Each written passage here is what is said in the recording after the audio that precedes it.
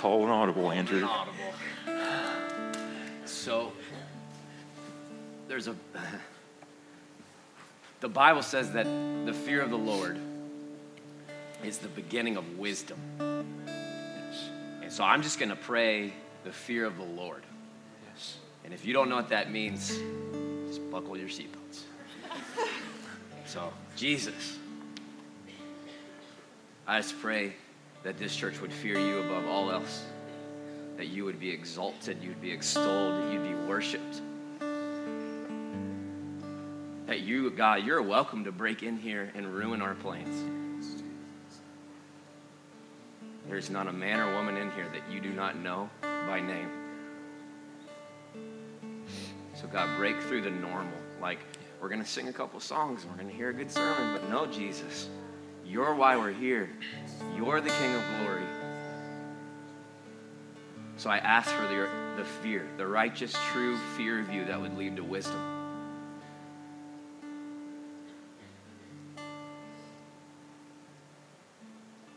So we sit before you just a minute, just a second, Lord. And I ask that you would speak.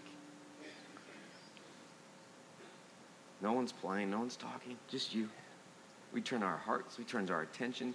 Holy Spirit, have your way.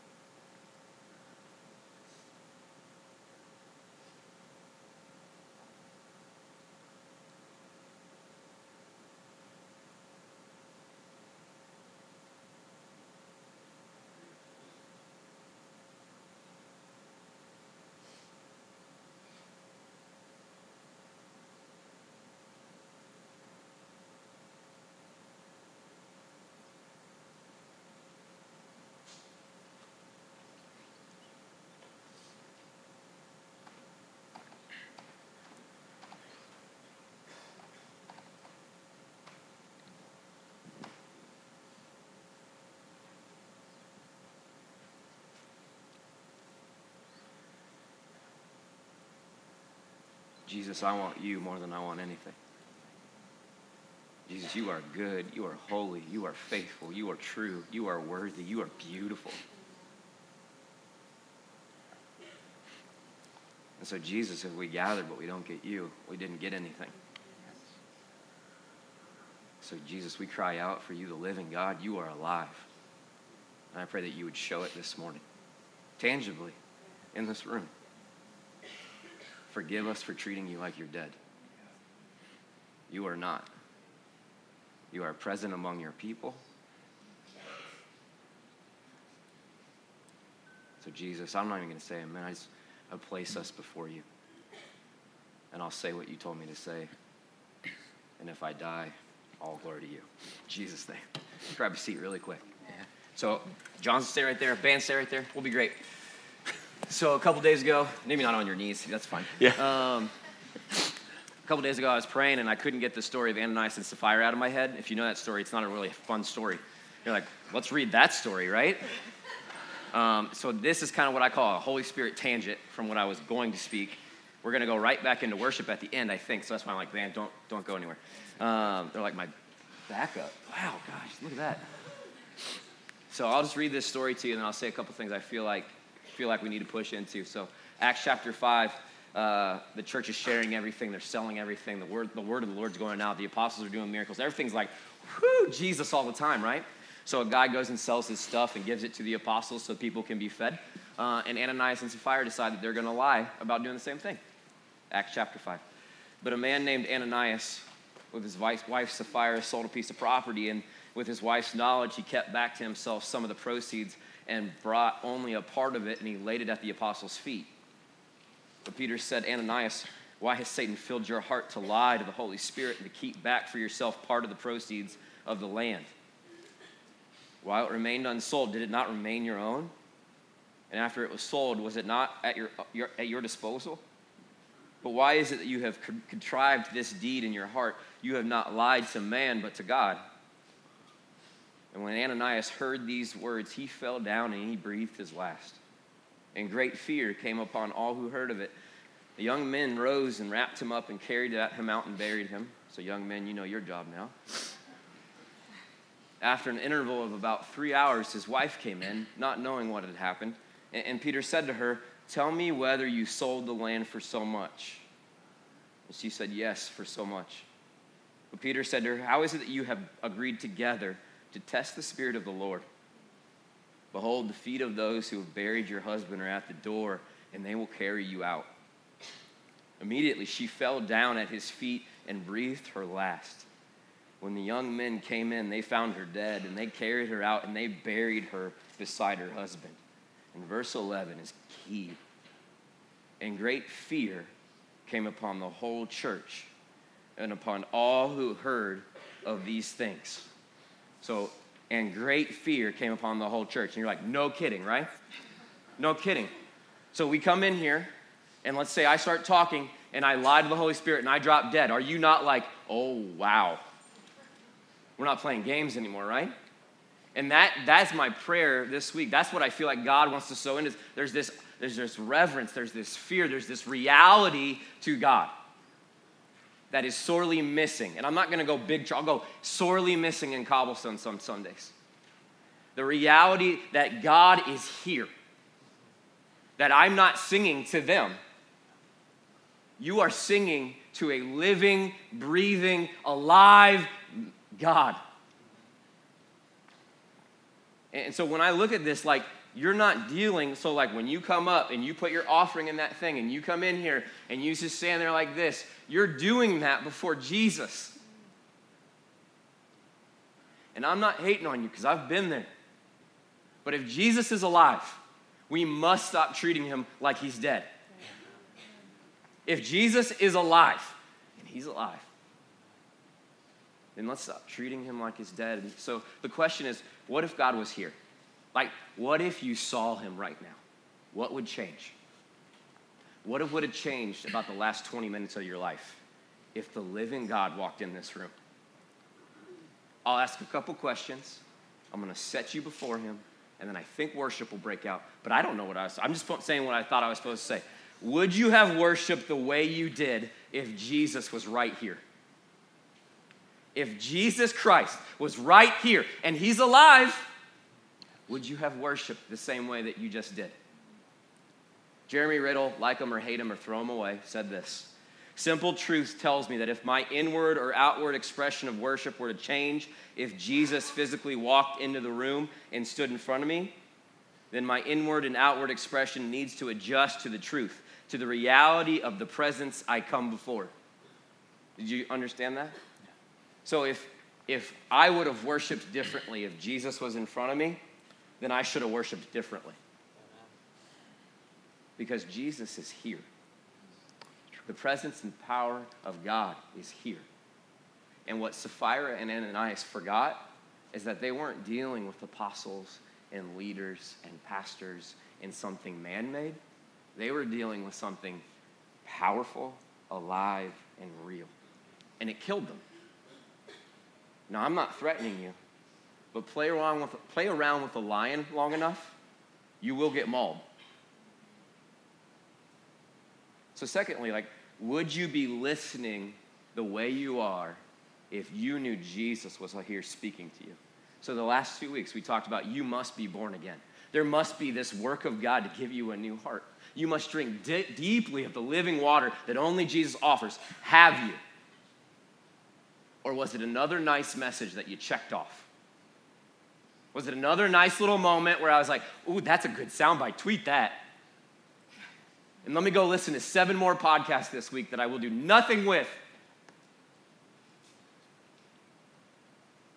Or have you sought and have you cried out? God, make me new, make me new, make me new, make me new. And then thirdly, would you have lived this week if you did everything you did in front of Jesus? Because you did. Because you did. And the reality, and the sadness in my own heart is there's days, and this is where there's grace upon grace upon grace. There's days this week where I forgot Jesus was with me. And I turned into a coward and a sinner and just this thing that he did not make me. So if that's you, welcome to redemption. That's the beautiful thing about this. It's so much more about Jesus, that he is real and that he's tangible. So I was praying last night, and so ultimately the question is, who wins if God's way doesn't line up with your way? Who wins that scenario? You or him? And I know we know Jesus. Yeah, I know Jesus wins ultimately. But in your finances, in your sexual desires, in your mouth, who wins? When Jesus says that does not befit the people of God, do you go your way? Because I want Jesus to save me, but I don't really want him to be my Lord. And so here's what I pictured. I was actually right here last night, 5-something, praying, just laying on the ground praying, and I had a picture come to mind. You'd be like, that's weird, whatever, Bible's full of weird stuff. I pictured Jesus walking in the door, and he walked right down the middle of this aisle, and he stopped right here. And he looked at me, and I'm standing where I'm standing, and I was like, I got to get out of the way. And I was like, Jesus, you want to come up here? You want to come up here? And I dove off the stage. In my picture, no, I didn't really do that last night. I wasn't like stage diving with nobody here. So that's what I'm going to pray. And because Jesus is real, I have asked him to come here today. And he's going to come here. The presence of God is going to come here today. In a second. Already here. And I just, that's the question. If Jesus was right here, and you saw him, I couldn't stop you from worshiping. That's right. I couldn't hold you back. I couldn't stop you from confessing your sin and being like, Jesus, you're beautiful. But because we're not looking at Jesus, we're content with some religious exercise of singing 4 songs, having a nice sermon, get me to lunch. But I'm done. So if Jesus is right here, and this is where I'm inviting him to stand, I'm going to put you before him. And then at some point, I think the band will start playing here again in a second. I don't know. This is all audible at this point. Let me pray. You do what you feel God wants you to do, okay? If that's repent, repent. If that's worship, worship. If that's grab somebody and be like, tell me how to be saved, do that. Jesus, I'll get out of the middle of the stage and I invite you. Lord, I don't want to grieve your Holy Spirit, and I don't want to stop what you're doing. And so I say, Lord, come in. Come into this house. Jesus, walk in this room. Jesus, walk in this room, please. And I place before you all these people who don't need me, and they don't need Dave, and they don't need the band. They need you. And because you're alive, because you're real, you heal, and you restore, and you save. You put away sin. You apply Scripture. You, Holy Spirit, like you're amazing, Jesus. And so I put this church before you, Jesus. And in these next minutes, Lord, I don't know what's coming because I didn't hear you say anything. I just set us before you in this quiet moment that you would speak.